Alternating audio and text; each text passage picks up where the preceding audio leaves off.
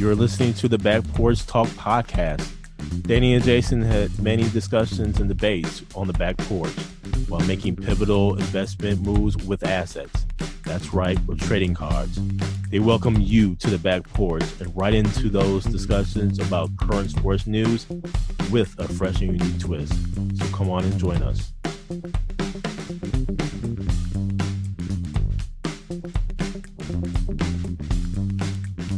Welcome to the Back Porch Talk podcast. I'm your co-host, Jason. Your co-host, Danny. And fans, we have a full show for you today, so let's get to it. First, a little NBA news, then we'll get into Olympic news, and then just a little bit NFL news, especially when it comes to training camp. But first, right into the NBA news, and where actually President Barack Obama has become a minority investor, a strategic partner and minority owner in the NBA Africa business, which ultimately oversees the Basketball Africa League. And the NBA actually launched this Africa entity earlier this year, and where they feel that they're valued at $1 billion. Now, the NBA Africa oversees the Basketball Africa League, which had its inaugural season this year, and ultimately have investors like Dikembe Mutombo, Grant Hill, and Junior Bridgman.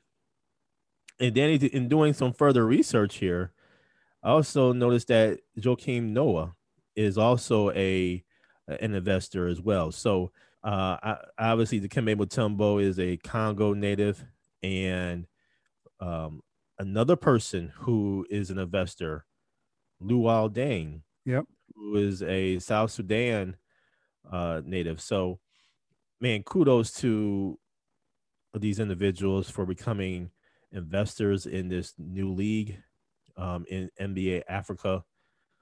This is just something that is really big time, man. And one of the things with President Obama, his stake in the league will help fund the Obama Foundation Youth and Leadership programs across Africa. So, man, this is just really, really intriguing. And Danny, we mentioned this earlier in one of our previous podcasts about how you have now more and more individuals making more money, NBA players making more money, and now they want to have that governorship or ownership stake in an actual franchise. We also talked about in an earlier podcast how the expansion of a league, whether it's the NBA or NFL, is going to really start to go outside the borders of these United States. When you think about expansion, yes, of course, Las Vegas, okay, Seattle is there, but Mexico City, option. Expansion over into Europe, an option. Expansion, obviously, in Africa. So I think we're going to see more and more enthusiasts and NBA stars to really go ahead and look at what they can do to become franchise owners or franchise governors. What say you? So, Jason, just one other thing to add to the Obama piece, which I think is cool, is part of this is to support the league's social responsibility efforts in Africa around gender equality and economic inclusion. So a lot of those funds that you mentioned, this is also going to those causes within Africa. So all in all, I think it's a great move by the NBA. And then, like you said, this provides opportunities for individuals to have their stake. And this is starting from the ground up, right? So they can establish some things here, bring in individuals and build something great. So I'm really looking forward to seeing how this all shapes out, because it's more green field right now. Everything is being learned from this environment and expansion and how they can take this to the next level within Africa. All in all, a great move by the NBA Africa to include Brock. And also just looking forward to the opportunities as well, where the NBA and FIBA will partner again to do something else like this around the world. Mm-hmm. Mm-hmm. Agreed. Well, we'll stay tuned. Mm-hmm. And now into the NBA draft, which is actually going to start tomorrow. Here you have Detroit being the number one pick, or having the number one pick. And it's just interesting, man, because the Milwaukee Bucks, they don't have a first round pick. They don't pick until actually the first pick in the second round at number 31. And so this is going to be really interesting just kind of see how things shake out, not only for Milwaukee, but for the rest of the teams here, and how they actually maneuver and all that stuff. I think, though, when you think about draft picks nowadays, and I think what I've seen, or personally what I've noticed within the past couple of years, has been these teams are not really feeling these picks, man. They're trading them, they're putting them in trade packages, and they're like, you know what, we can go ahead and really get anything we need out on a market in the free agency, and we would know that these players are actually developed, that they're ready to actually contribute immediately. So these draft picks, man, I think it's just really just there, and they just put them in trade packages. A prime example is OKC, man. OKC has so many picks for the next 10 years. It's ridiculous. And I'm like, man, at what point do you just do away with all your picks, man? I mean, you're going to have several teams created off of all the picks that you have gained over the next 10 years. And to me, OKC, by doing that, is going to become more of a draft and develop team and franchise. And then, oh, by the way, these bigger teams are going to come in and go ahead and make this phenomenal trade and get those players, those developed players, or they're going to wait until that rookie contract is over and that player is going to want to go ahead and move. Mm-hmm. I'm hoping that with what Giannis has done really helps the small market teams. And I think that's what OKC is banking on. Mm-hmm. But I'm going to tell you, now all franchises and now all people are really, and athletes are thinking that way. So we'll see what happens. What say you? Yeah, Jason, I think that excited for the draft. A few names you got to see during the NCAA tournament, but I'm more intrigued by some of the trade rumors that are out there surrounding some of these players, like a Ben Simmons, a Kyle Lowry, names like that, where there could be some big package deals on trade night or soon thereafter. So I'm very intrigued by what can happen amongst not just the picks themselves, but some of these trades, like a Golden State. We talked offline a couple weeks ago about Golden State really doesn't want those picks. They want to go for it now because Steph Curry, Klay Thompson, Draymond Green starting to get a little older. Klay had these injuries. That window is shutting. That window is about to close on them. So they're going to want to go for it. And it could be, too, where they might try to flip Wiseman in one of those picks to try to bring in a veteran or a star to go for that push for the championship this upcoming season. So a lot of different storylines that I'm curious to see tomorrow night and in the upcoming weeks with the NBA draft, but always a good night because a lot of guys get an opportunity at establishing themselves and building a great future. So we'll see what happens tomorrow night and leading up to it and post draft. Now on to Brim Forbes, who has actually elected to decline that player option. And that option was going to be for $2.45 million. Listen, man, I don't blame Brent Forbes one bit. Listen, you have increased your value. Go ahead and see what you can get on the market. Mm-hmm. This is going to be really interesting, especially when it comes to the Bucks off season. As it stands right now, man, the Bucks are way over the the um the line here, uh, especially because Giannis's uh new contract extension is going to kick in beginning this season. So Giannis is going from $27.5 million to $39 million. Drew Holiday is going from 25.8 million to 30 million. So some significant increases there for our main players. But you know what? After winning this championship, I believe they really deserve it.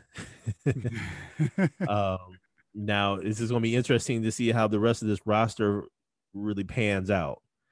I believe that, Jordan Nora and Sam Merrill are going to have some opportunities here, including Justin Jackson and Diakatai.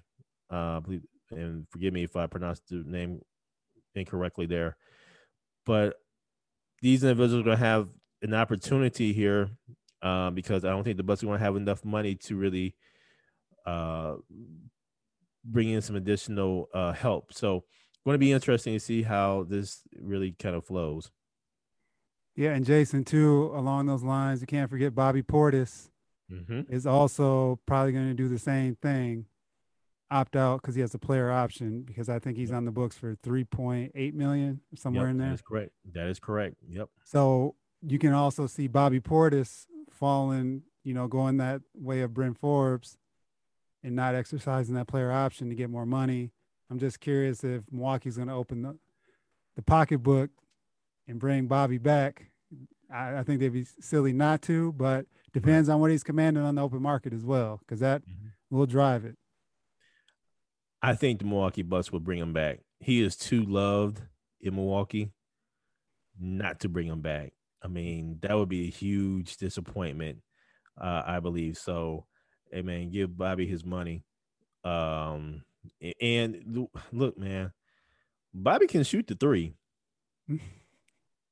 He can shoot the three and do some things on the inside. He has a little mid-range game. I mean, so I think if that develops, I think you can give him a bigger role, possibly. This is going to be interesting in the offseason, but man, it sure feels good to celebrate the championship, man.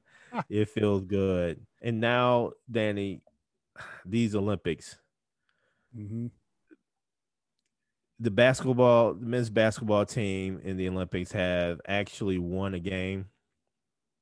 Kudos to them. They played Iran, in where they dominated 120 to 66.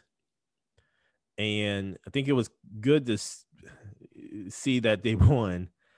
I think they're getting their bearings. They're getting a better idea of the team.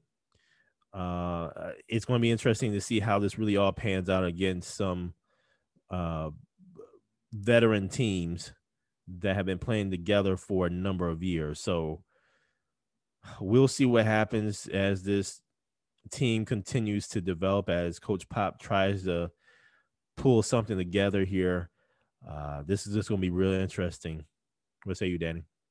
Yeah, Jason, that first game of pool play on Sunday or Saturday or Sunday morning, whenever I'm getting the times all mixed up, man.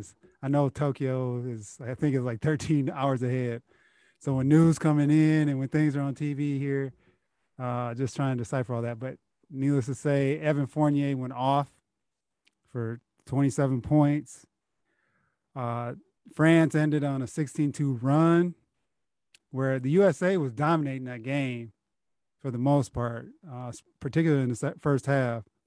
And then late in that fourth quarter, they just couldn't hit a shot. There was an opportunity where I think they shot 3 or 4 3-pointers in a row. Less than a minute left, they could have took the lead, and they all missed. So part of it was, I think you bring in Drew Holiday, Chris Middleton, Devin Booker right off the finals. So integrating them into the team. And I think as they go forward, like you mentioned, just getting some cohesiveness on the court and understanding roles and responsibilities as they navigate these and navigate pool play and then also the medal round. We've seen it in the past, like in Argentina, where you had a Ginobili and Scola, Luis Scola, if you remember him back in the day. Yep. These teams, they're playing for pride. They've played with each other for so long, even though they may not play with each other during the NBA season, but they've grown up together and they just bring it. And FIBA basketball is different than the NBA. So some of the star players are sitting there looking at the refs like, man, where's that call? And they don't care about you having superstar status. You can see that where they're looking like, where's the call? No, you have to play the game, man. It's a different game.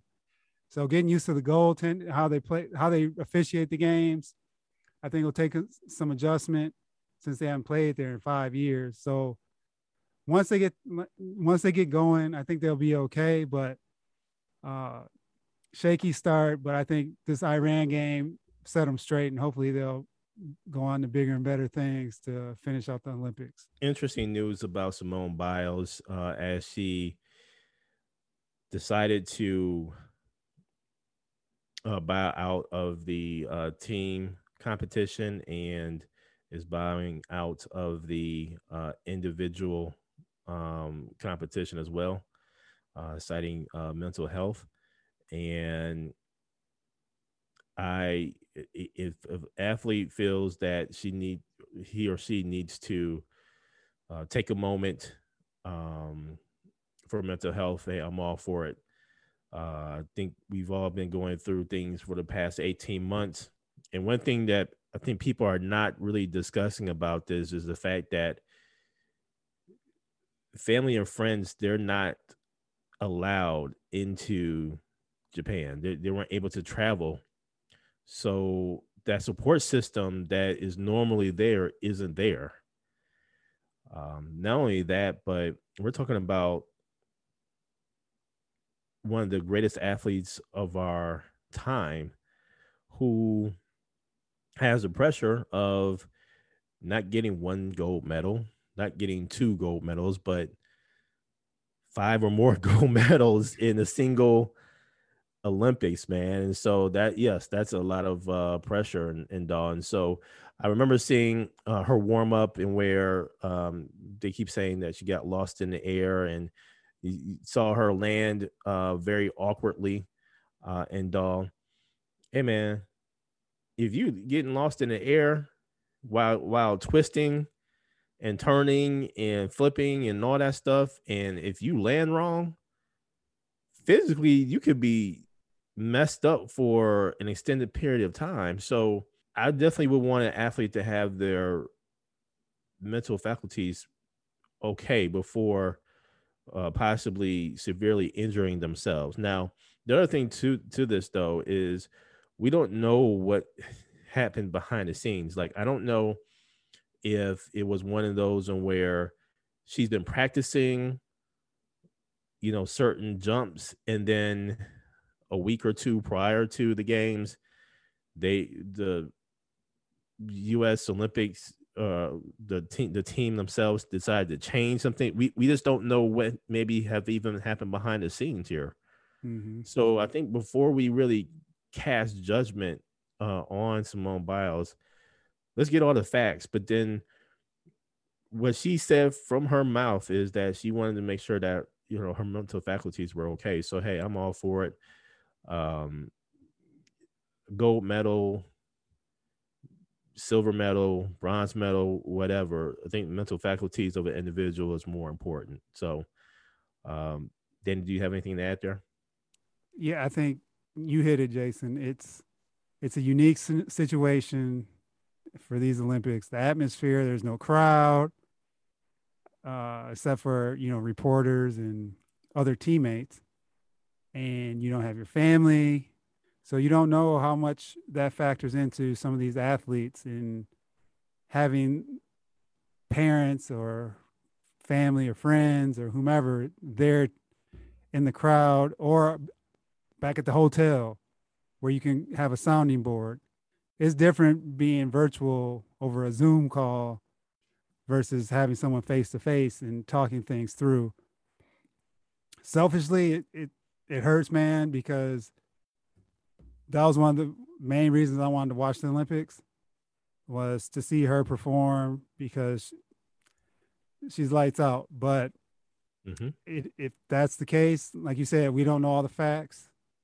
And seeing her doing that twist yesterday, you just don't know. And seeing how she performed that first night, something may just not be right. So I know a lot of sponsors are probably not happy about that either because there's a lot of money involved with this. So we can't forget that part where people are going to say stuff because there's a lot of money being pushed behind her for this. But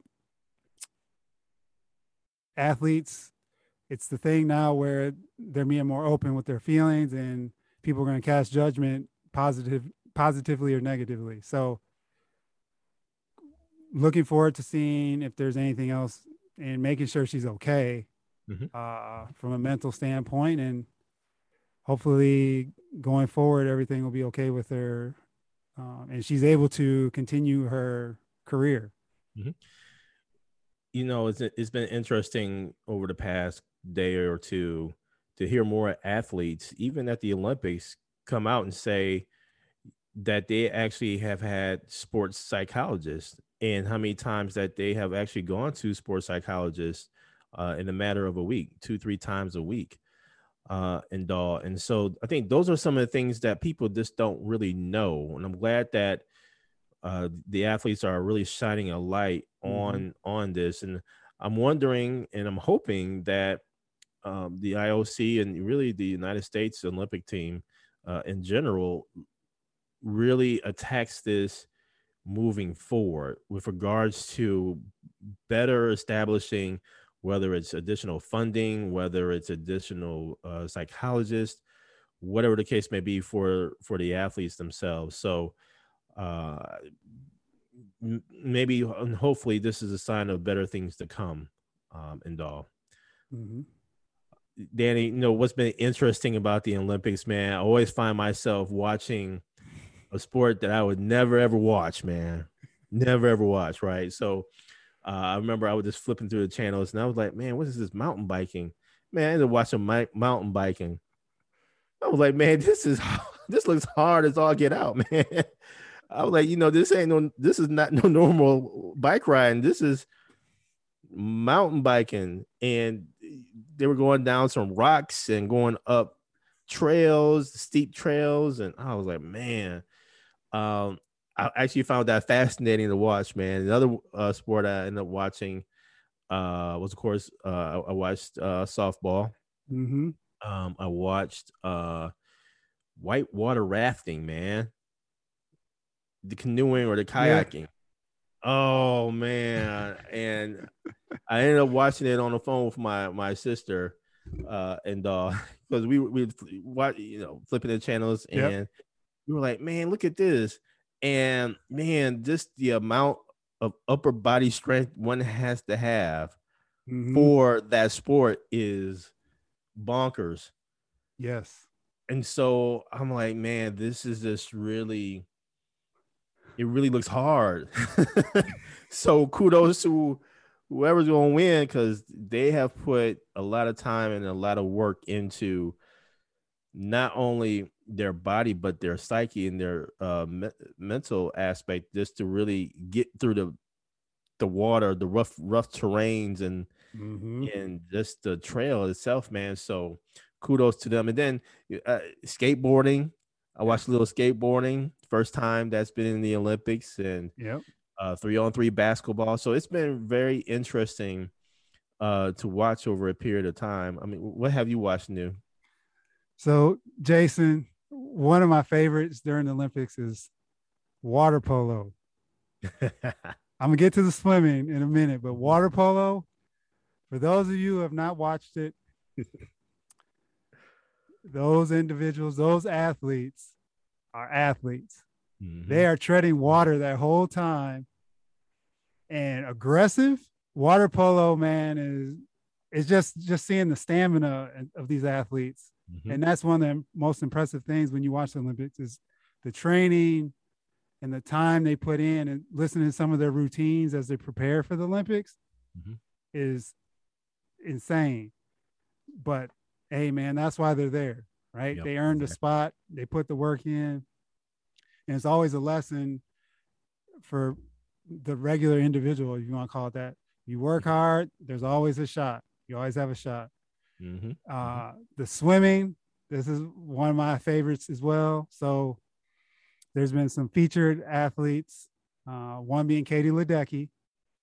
And so far, it hasn't went her way. From the 200-meter swim, she didn't even medal. She was upset in the 400 free by the same woman who won the 200 free, the lady Titmus from Australia. And they were showing her routine and how she was targeting Katie Ledecky, using her as inspiration during her training to get that. And look, she beat her. Katie Ledecky did get some redemption last night. She won the first 1,500-meter free event by a couple seconds, and second place was another American. So that was interesting. Lily King, she hadn't lost in I don't know how many races they mentioned in the breaststroke. She got upset by a girl from Alaska. I think it was the first Alaskan swimmer in the Olympics, Lydia Jacoby. She outtouched her right at the end. Tonight is Caleb Dressel. He's swimming the 100-meter free. So swimming is another one, man, where you see some of those athletes and you're like, man, it's not only the swimming, but it's the training outside of the pool they do as well to prepare them, and the endurance. Like Katie Ledecky's training is insane. So if you get a chance out there, world, check out some of these athletes, not only in swimming, but some of these other sports and their routines and what they do to prepare and to stay in shape and train during the actual Olympics. Because it's not like they're just going to the hotel and just chilling. Some of them are still doing their workouts at a lesser level, of course. I just enjoy these 2 weeks where they're just going all out, and it's just constant sports, morning, afternoon, night, where you can check something out, random or not, something you haven't seen before. So look forward to the next couple weeks just to see how some of these things, and got track and field coming up too. So I'm really geeked for that. Now into a little NFL news, and where training camp has actually started for the Green Bay Packers, and oh boy, a whole lot of news happened on day one of training camp, and where Aaron Rodgers actually showed up, and fans, he had a press conference that lasted about a half hour.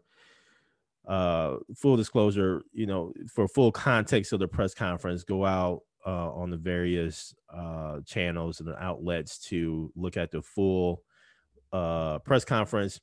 But we're going to showcase just about 2-3 minutes of it, just to kind of give you an idea of how Green Bay Packers quarterback Aaron Rodgers and NFL MVP Aaron Rodgers, what he said, and what's really has been on his mind for the whole summer and even beginning of the year. So fans, take a listen to this.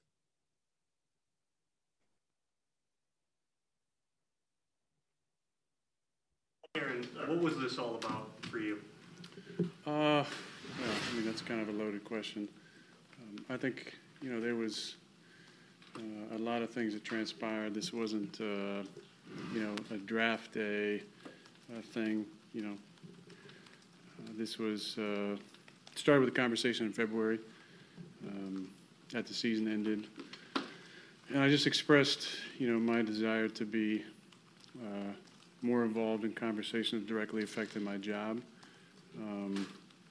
Also, I wanted to help the organization maybe learn from some of the mistakes in the past, in my opinion, about the way that some of the outgoing veterans were treated, and just the fact that we didn't retain a number of players that I felt like were core players to our foundation, our locker room, high character guys. I'm talking about Charles Woodson, Jordy Nelson, Julius Peppers, Clay Matthews, Randall Cobb, James Jones, John Kuhn, Brett Good, TJ Lang, Brian Balaga, Casey Hayward, Micah Hyde, guys who were, exceptional players for us, but great locker room guys, high character guys.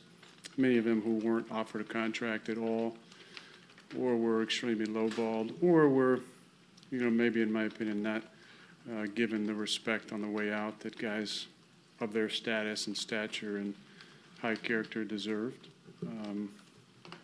And then it kind of progressed from there into a commitment for the 2021 season and beyond.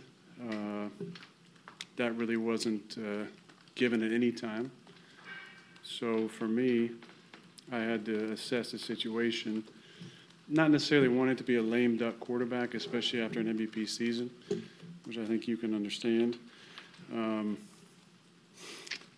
then the other part in February was wanting to be a part of conversations involving free agents, which has never happened in my career. I've trained with a number of NFL guys most of my career in the off seasons. My agency, Athletes First, has had a number of high draft picks over the years. I've tried to pass along information. Hasn't really been used, shall we say. So I wanted to offer my services as a recruiter,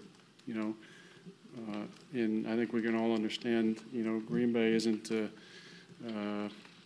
huge vacation destination. People are coming here to play with me, to play with our team, and knowing that they can win a championship here. And the fact that I haven't been used in those discussions was one I wanted to change moving forward. And I felt like based on my years, the way I can still play, that should be a natural part of the conversation. As that progressed from that point, nothing really changed on that front. So we got into March, and the conversation changed. As I felt like if you can't commit to me past 2021, and I'm not a part of recruiting process and for agency, if I'm not a part of the future, then instead of letting me be a lame duck quarterback, if you want to make a change and move forward, then go ahead and do it. So fans, we're going to stop there. But as you can tell, this press conference was a little bit over 30 minutes here. And Aaron Rodgers said a whole lot in there, man. He said a whole lot in there. I think fans and the media especially, oh my gosh, man, the media has been just eating this up for the past 2, 3, 4 months. It seems like every single day has been an Aaron Rodgers watch. Every single day has been, what is Aaron Rodgers wearing? What's on his t-shirt? I mean, it's been crazy. And finally Aaron Rodgers speaks, and you all heard it, man. And Danny, what I found fascinating was the fact that this press conference was over 30 minutes, man. First of all, I was not expecting this long of a press conference. I also wasn't expecting just the openness that he really had with all the information, this really his thoughts, and he was just putting it out there. Later on in the press conference, he says that he doesn't know where the leaks came from. Basically, it wasn't from his camp. That chances are came from the Packers organization. What I found intriguing in this whole thing, though, was really you can have a perception about Aaron Rodgers in terms of his teammates. And I think what we saw in this was the fact that he was standing by his former teammates. Personally, when a lot of the players that he listed left Green Bay, it did feel like, oh dang, he's gonna go ahead and just drop him like that. I mean, Yeah. it was no like, okay, maybe stay for a mentorship and a mentorship capacity. I did hear several times over and where people or some of his teammates wanted to take a pay cut to stay. Jordy Nelson, I think, was definitely one of them. I think, after Jordy came from the injury, that type of injury, which was the ACL injury, you're going to need at least a full season to, obviously recover. You're not going to be right that first season, but that second season, you can be, you can really, come back from it. I think Jordy still had a little bit in the tank, and I think once he, played with the Raiders, I think he kind of just lost a little love for the game. Mm-hmm. That's just, again, my interpretation, outside looking in, if you will. Some of the other players, when you think about the list that he provided, Super Bowl teammates was on that list. Charles Woodson, who went to the Raiders, played for like 3 seasons, ended up making the Pro Bowl as a safety. He still has some juice left, and we could have used him. So, I mean, let's just be real, man. I mean, Aaron Rodgers got a little swag on him. I mean, he's NFL MVP. He's the leader of the organization. But here's the thing that I think people gets lost. Mm-hmm. When you think about the landscape of the NFL and all of the elite quarterbacks, there's only going to be a few elite quarterbacks in the NFL who has a Super Bowl ring, a Super Bowl MVP, and a regular season MVP. Okay. And they can't, chances are those elite quarterbacks are making some kind of contribution to who is on their team, what pieces will actually work for that team. And these elite quarterbacks may have given their advice.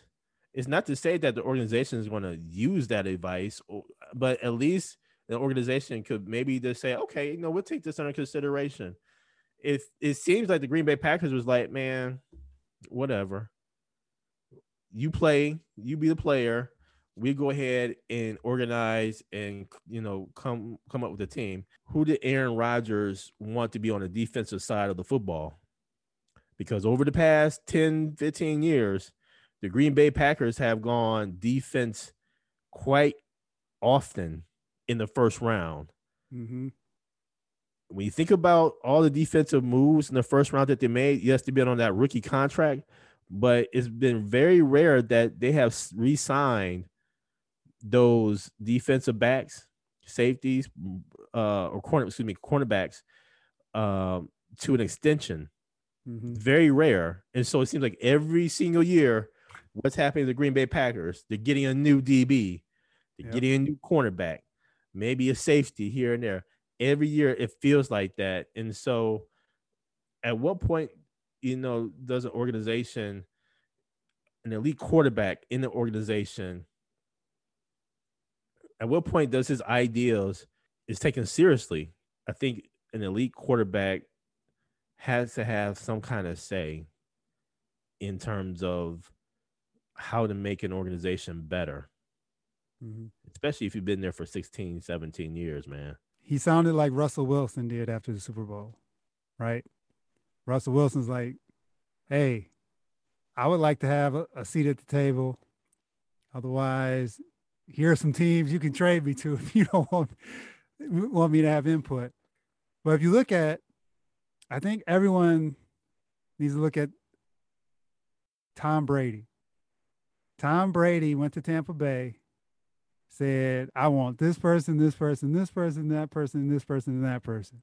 And they signed him, right? Tom Brady didn't have that say in New England. Bill Belichick ran the show and didn't really care about Tom Brady because there are a lot of, you would have thought the Patriots would have signed all kinds of different free agents for Tom Brady, especially at the receiver.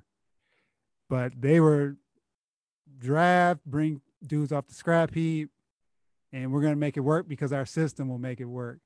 So I think Aaron Rodgers getting beat by Tom Brady, this has been snowballing and building over the years. And then when Tom Brady beat him and the way Tom Brady did it really rubbed him the wrong way. So you saw with Deshaun Watson. The Texans said, all right, Deshaun, we're going to bring you to the table. This was back last year. You can have some influence on the coach and then some other things. And then they're in a different situation now, but it's where these players want to have some type, especially in the NFL, because the NFL is really not that way where they say you get to dictate what's going on. NBA, they have some of that power, but the NFL, they really don't. So seeing Tom Brady do what he did, he has the Super Bowl, number 7. I think that influenced some of this. The other thing I think is key to this is Aaron Rodgers is a minority owner of the Milwaukee Bucks. And not knowing how much he's privy to from an ownership perspective, being a minority owner, but he may have seen some things and how the group he's with, the Bucks ownership group, to say, all right, I see how this is operating. I should be able to tell these individuals in Green Bay, at least give them some ideas on how this should work.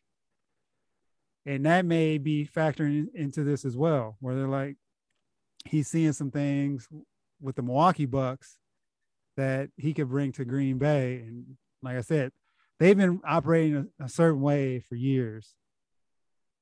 And him now at the age of 38, 39, you would have thought they would have did this back in when he was 32, 33, but he's getting older. And I think he sees it writing on the wall where he doesn't have many years left. So he wants to push his hand. He has the MVP season and influence it that way. So I think the Tom Brady piece and then him possibly seeing some things with the Bucks may have really just said, man, I got to speak up and do what I had to do over the off season because they really ticked me off. Here's the thing that we got to mention as well.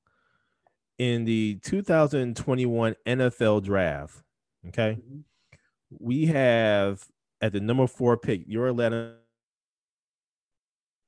Kyle Pitts, tight end, who is a great pass catcher, right? Mm-hmm. Paired up with Matty Ice. The very next pick, Jamar Chase, a wide receiver out of LSU. Oh, by the way, he's paired up with his LSU quarterback, who so happens to play for the Cincinnati Bengals. You have Jalen Waddle, who got drafted by the Miami Dolphins, who is paired up with I forgot the quarterback's name, but he's from Tua. Yeah, he's from Alabama. We're not done though. At number 10 pick, the Heisman Trophy winner, Devontae Smith, gets selected by the Philadelphia Eagles. And who's the quarterback of the Philadelphia Eagles? His former teammate from Alabama.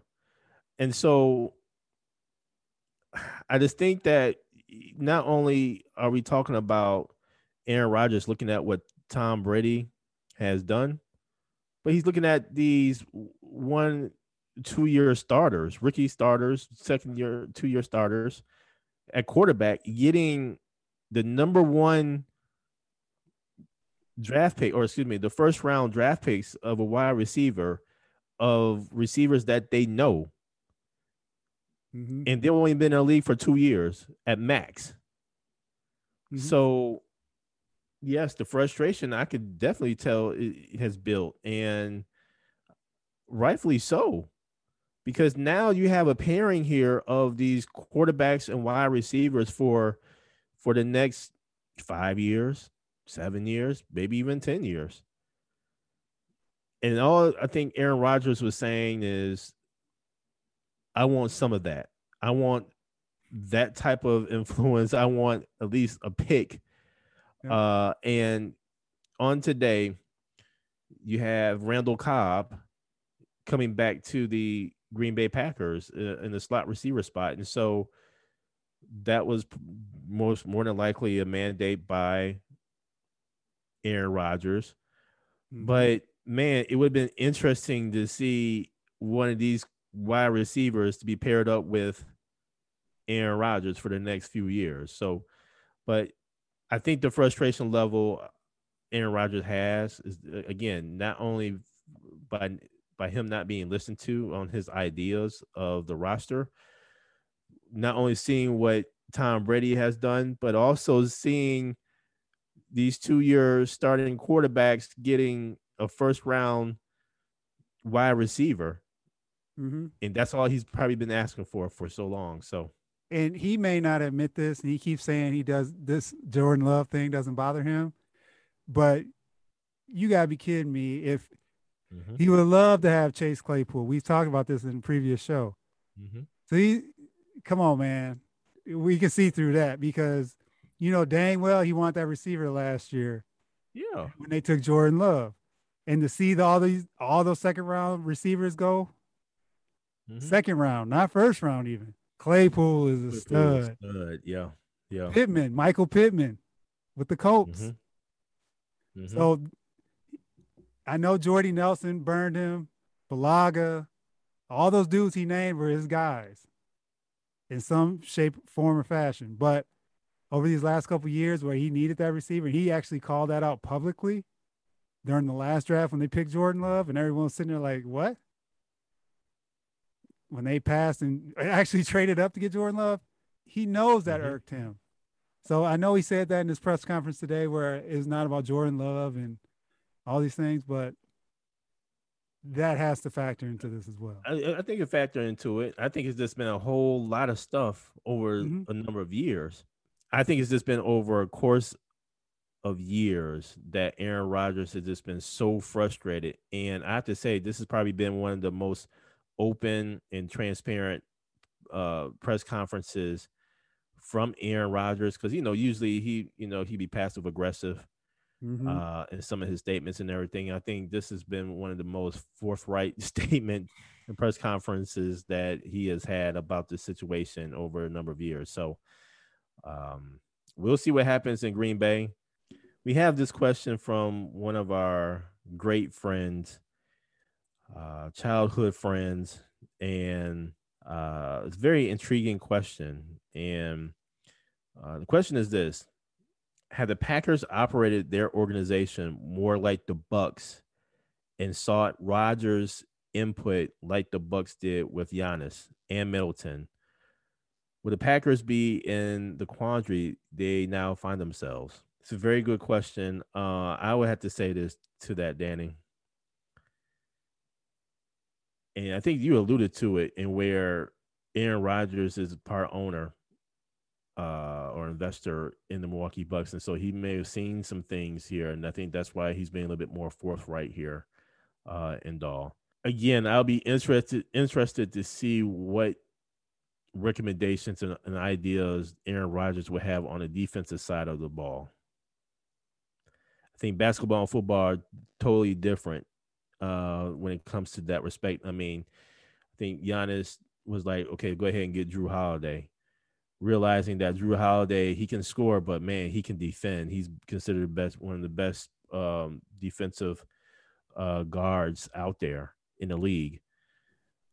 So I think that football and basketball is a little bit different from that perspective. And obviously Drew played phenomenal defense throughout the course of that series, the final series. I think with the Packers and again with Aaron Rodgers, I would love to have seen who he would recommend for the defensive side of football. But here's the thing, what he said, he actually has practiced or worked out with a lot of NFL players in the offseason. So those players could honestly have been as well defense on the defensive side of the ball. And so maybe he has seen some things. Maybe they intercepted him in the offseason. You know, you never, yeah, you just don't know. And maybe he was like, okay, if he can intercept my ball, then yeah, he might be a good fit on our team. So to answer the question,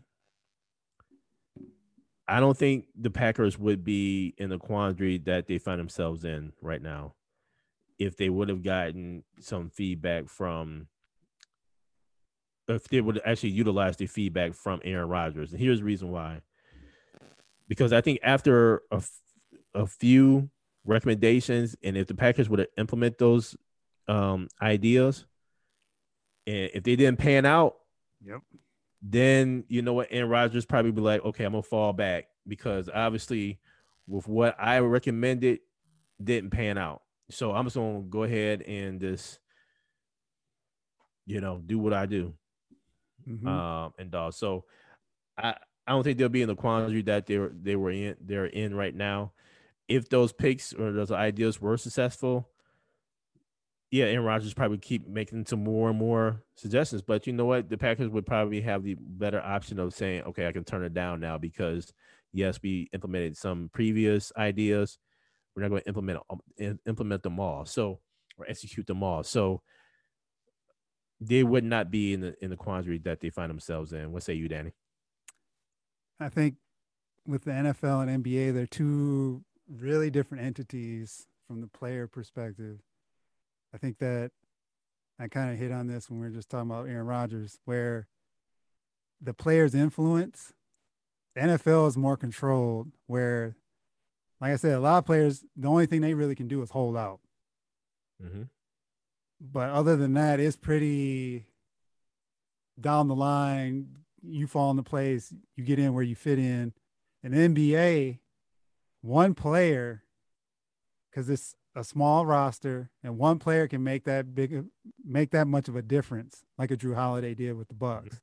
Mm-hmm. So, and a lot of the front offices listen to the star players. So it's the dynamic of the leagues.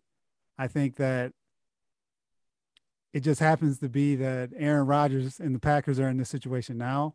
Like I said, Tom Brady, he had, from what we could see, he didn't have that much influence in New England. It was Bill Belichick running the show, because Tom Brady would make comments in the media sometimes where he's like, oh, I could use another receiver, or I could use this or that. But it wouldn't happen because Bill Belichick was running the show. So I think it's just the dynamic of the entities. And like you said, it could have been one of those things behind the scenes, like, all right, man, we'll give in to you. This doesn't pan out. We have to have an action plan to report back to the fans on who's accountable for this. Mm-hmm. Because a lot of that too, if you saw with Aaron Rodgers and McCarthy, for example, who was to blame? Was it Aaron Rodgers or was it McCarthy?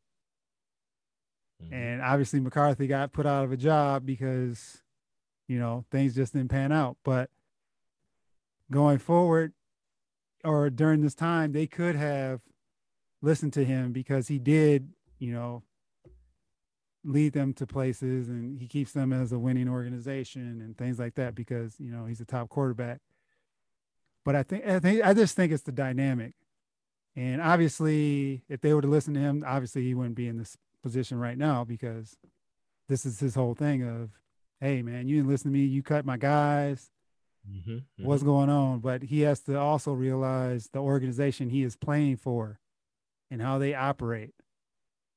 And they did they went out and got the Smith brothers, right? Because he was talking about the defense. So they have, in a way, but I think it's all comes down to the receivers and offensive linemen, all the people that are in his circle that he plays with, that he's relying on. If they would have kept those guys, he would have been fine. He would have been fine. Yeah. But they didn't want to pay the money. And in some cases, they were spot on because a lot of those players had like a year left, maybe. And then they, you know, they fizzled out, or whatever the case may be, they're injured. So, yeah, I think the Packers could have handled it differently. Mm-hmm. But it's one of those things where you got to see the writing on the wall and understand who's running the show, and they're making sure that you're not. So I think that the Bucks, and I'm looking on the Bucks side, Giannis had all the cards. If Giannis doesn't re-sign with Milwaukee, Milwaukee is in the doldrums of the NBA. Mm-hmm. They'll be 8 seed maybe. Giannis held all the cards, and the Bucks ownership team knew that. They couldn't let him go. So I think that's the other thing where Aaron Rodgers now at the age he's at, he has a few more years left, depending on how long he wants to play and what shape he's in. But Giannis being 25, 26, and how much time in the ceiling still for him, and all the money and the fanfare he's liked, the Bucks had no choice. He controlled that whole situation, and they did the right thing by him by obviously offering the Supermax, but then also bringing in some more talent around him to get him to the championship. I'm going to tell you one other thing, though, too, Danny, about this situation is the fact that you have a clear-cut governor or owner of a franchise, and that of Milwaukee Bucks versus that of the Packers. And I think that has heavy influence as well. I think if the situation persists in where there was a clear-cut governor or owner, I think that person or a couple of people would say, you know what, give Aaron Rodgers what he wants. Give him Jordy Nelson. Mm-hmm. You know what I'm saying? I think this is throwing him a bone. Yep. Keep him this quiet. is throwing him a bone, man. This throwing him a bone. We could get Jordy Nelson possibly at a discounted rate because Jordy Nelson wants to be here. So he wants to do a hometown discount. Okay, let's give it to him. Let's throw him a bone, and then let's just move on. I think that would have spoke volumes. Mm-hmm. And we would not be in this particular situation again had there been a clear-cut governor or owner of the franchise and stuff. And as many of you all know, the Packers, it's owned by thousands of people, man. So there's no clear-cut owner, but I think that's a major difference there too. Mm-hmm. So we'll see. We'll see what happens. Thank you for joining us at Back Porch Talk Podcast. You can also join us on Twitter by tweeting us at @back_podcast. For more information, you can go to our website, which is backporchtalkpodcast.com. You can also email us at backporchtalkpodcast@gmail.com. Again, thank you for joining us, and remember that there's enough hate in the world, so go ahead and spread a little love.